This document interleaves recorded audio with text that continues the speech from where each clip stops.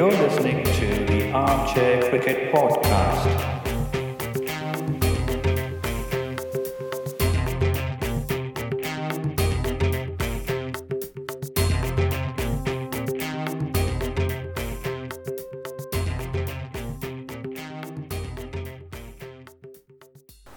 Hello all, welcome to another episode of Armchair Cricket Podcast, a podcast focusing on Test cricket by the armchair critics of the game.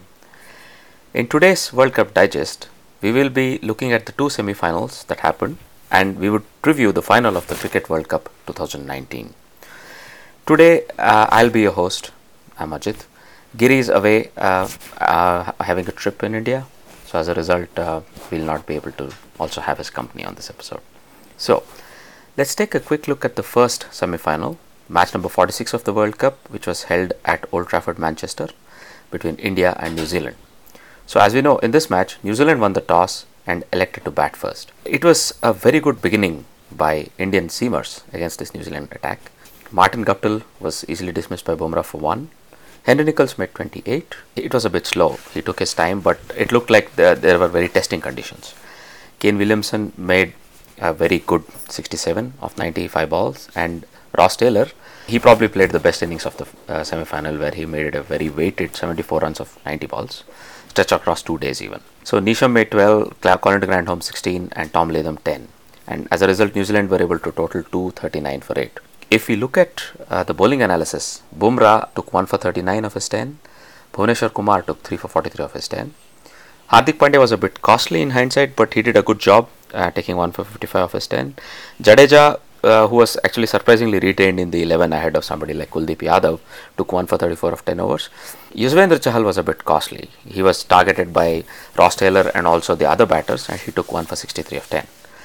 You know, this innings of New Zealand, which stretched across 2 days, with all the rain happening on the first semi-final day, so the second day had to be used and New Zealand innings stretched into the second one. I think the New Zealand bowlers had a distinct advantage when they started the second day. They knew the total that they were going to defend, and they knew that there was no overs that were going to be lost. The other thing was that because of the rain and everything, the pitch had spruced up a little, and a lot of credit goes to the New Zealand fast bowlers, so especially Trent Boult and Matt Henry, who opened the bowling, and they had reduced India to 5 for 3 at the end of 4 overs. So we know this because KL Rahul was out for 1, Rohit Sharma for 1 and Virat Kohli also for 1. Rahul and Sharma were dismissed by Henry, and Kohli was out LBW to Boult. So the way Kohli was dismissed was also very special, where they left mid-wicket open and tempted Kohli into playing across the line, a flick across the line, and he missed a straighter ball from Boult and was LBW. Rishabh Pant and Karthik held the fort for a while before Karthik was dismissed to a wonderful catch by Neesham at point of Henry. And Pant made 32, and along with Pandya, who also made 32, they held fort for a very long time, and they took the score to 71 when Rishabh Pant was dismissed. But what all the early wickets pressure had meant is that because of the time they had to take, the run rate was not very high, and when Pant was dismissed, it was already the 23rd over of the game. Knowing that they were chasing 240, they retained a bit of sense, and they continued building on the score. MS Dhoni made 50, and he was run out very late in the game, but probably the best innings of this half was played by Jadeja, who made lovely 77 of just 59 balls, playing at a strike rate of 130, and also along with his bowling analysis, probably Jadeja had a very important role. But in the end, the required run rate was going to be very high. They were able to bring the score to about 208 in the 48th over, but then they couldn't chase the runs down, and they were all out for 221 in the last over of the game. This meant New Zealand, who were touted as the nice guys in the tournament, have qualified for the final, and one of the pre-tournament favourites, India, have once again fallen at the semi-final hurdle.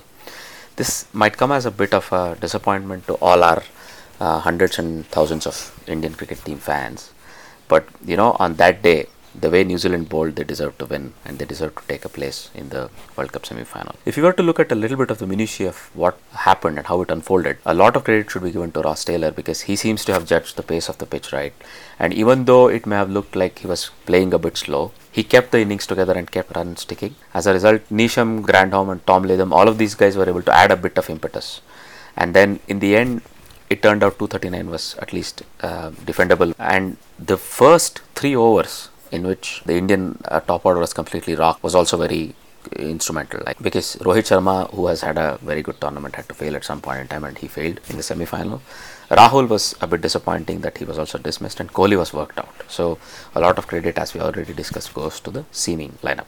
But one special mention here goes to Mitchell Santner, who at some point in time had an analysis of 6 overs, 7 runs and 2 wickets, and his parsimonious bowling was also very important in keeping the first half of the Indian innings quiet. That was very crucial, and as a result the later part of the innings had too much runs to be made and the Indian team couldn't make it.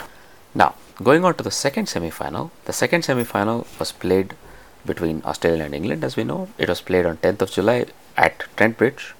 In this game, Australia won the toss and had elected to bat first. A lot of credit goes to the England fast bowlers. Chris Woakes and Jofra Archer started wonderfully well and reduced Australia to 14 for 3. Aaron Finch was dismissed off the very first ball he faced, LBW to Archer. David Warner was sorted out cheaply by Woakes for 9, and then Peter Handscomb was also dismissed for 4 by Woakes. As a result, Australia had to go through a period of rebuilding, which Steve Smith and Alex Carey provided.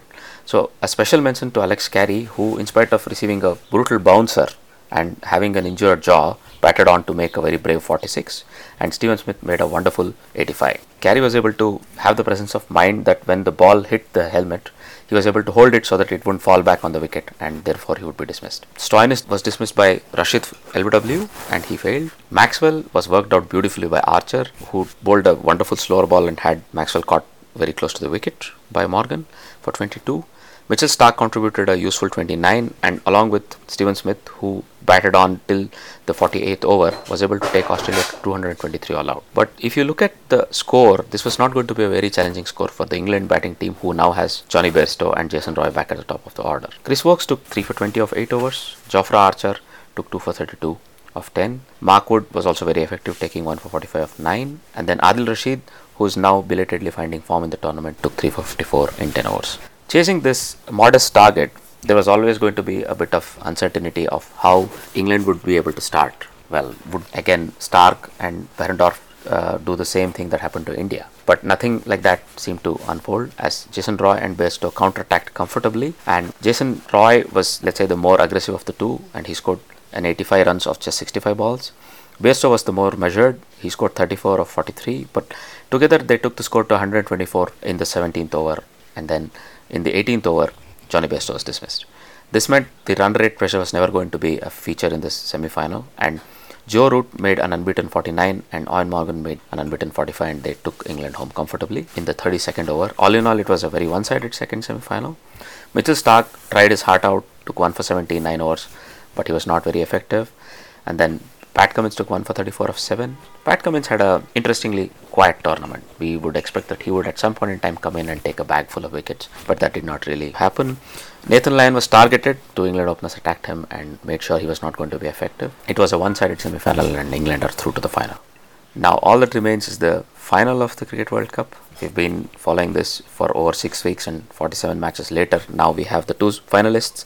That's going to be England and New Zealand. So the final is going to be played at Lord's. It's a 10:30 a.m. start, and the pitch looks a bit green. But if one were to look at it carefully, it's going to be probably again a very good, let's say, testing of the batters, the opening batsmen on both sides. Whoever bats first will have to play out the first 5 to 8 overs carefully and then build on a score. Similarly, both attacks are very important, and probably how much swing is achieved by the two opening bowlers on both sides will be very crucial on how the rest of the match will pan out. So it looks like both teams may retain the same 11 that played in the semi-finals. They are winning 11s and they are very effective and doing the job, so that might be the 11s we might get to see. We wish best of luck to both the teams, New Zealand and England, going into the finals, and may the best team win. Now, if you were to look at some of the other World Cup news, Aftab Alam, who had been sent home in mysterious circumstances, it has come out that he has been now suspended for 1 year by the Afghan Cricket Board. He has been given this suspension for misbehaving with a guest at the hotel on the end of the day's play against India.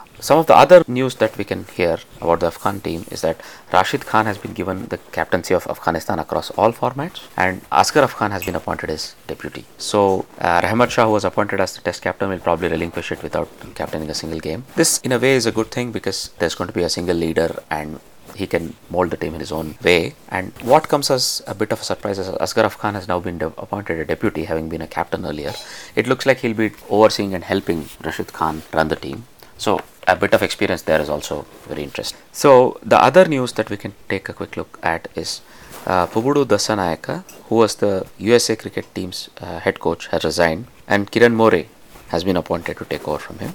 The other news is that in the T20 between Ireland and Zimbabwe, the first T20, Ireland have won this match comfortably.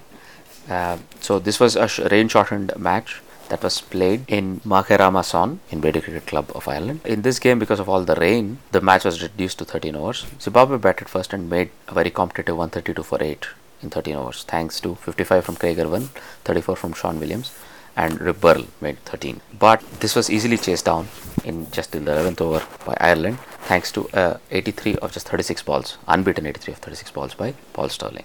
Andrew Balbirnie made 28, and Kevin O'Brien, who opened, made 19 and made sure that Ireland won the match comfortably. Now, moving on, let's look at the trivia section. So the trivia question from the previous episode was, what is the best bowling analysis in women's ODI cricket? This was in reference to the 7-4 that Alyssa Perry had taken in the Ashes. But in this case, the best bowling analysis is from a Pakistani bowler, that was Sajida Shah. Sajida Shah took 7 for 4 against Japan women playing for Pakistan in 2003, and this still remains to be the best ODI figures in women's cricket. Yogesh got the answer right for the trivia question as usual, and we would encourage other listeners to also try and give an answer to us. The trivia question from this episode is an interesting one. While I was listening to Andy Zaltzman's Unbelievable podcast, he sort of hinted at this, so thanks to him for helping us get this trivia question. So the trivia question is, which ODI match holds the record for the most wickets taken by left-arm seamers? So if you have been following the World Cup matches carefully, and if you can look at which matches had a lot of wickets taken by left-arm seamers, probably it's one of those matches. As always, you could get in touch with us to give us the answer to the trivia question, or share your thoughts and comments with us on social media platforms, for example Twitter at armchaircricketpod, on the Facebook page, or you could write into us at armchair.cricket@gmail.com. You could also leave a comment on any podcasting app that you use to listen to us, for example could be Podbean or Apple Podcasts or any of these. It has been brought to our notice that Acast is also a favorite platform among certain listeners, and we will try our best to see if we can also get our podcast available on Acast. Thanks to the listener who wrote in to point this out to us. So, the World Cup final coming up. I hope you guys stay tuned into us, to our review of the World Cup final and also the upcoming cricket. Having said all that, it's a goodbye from me and Giri. Bye-bye.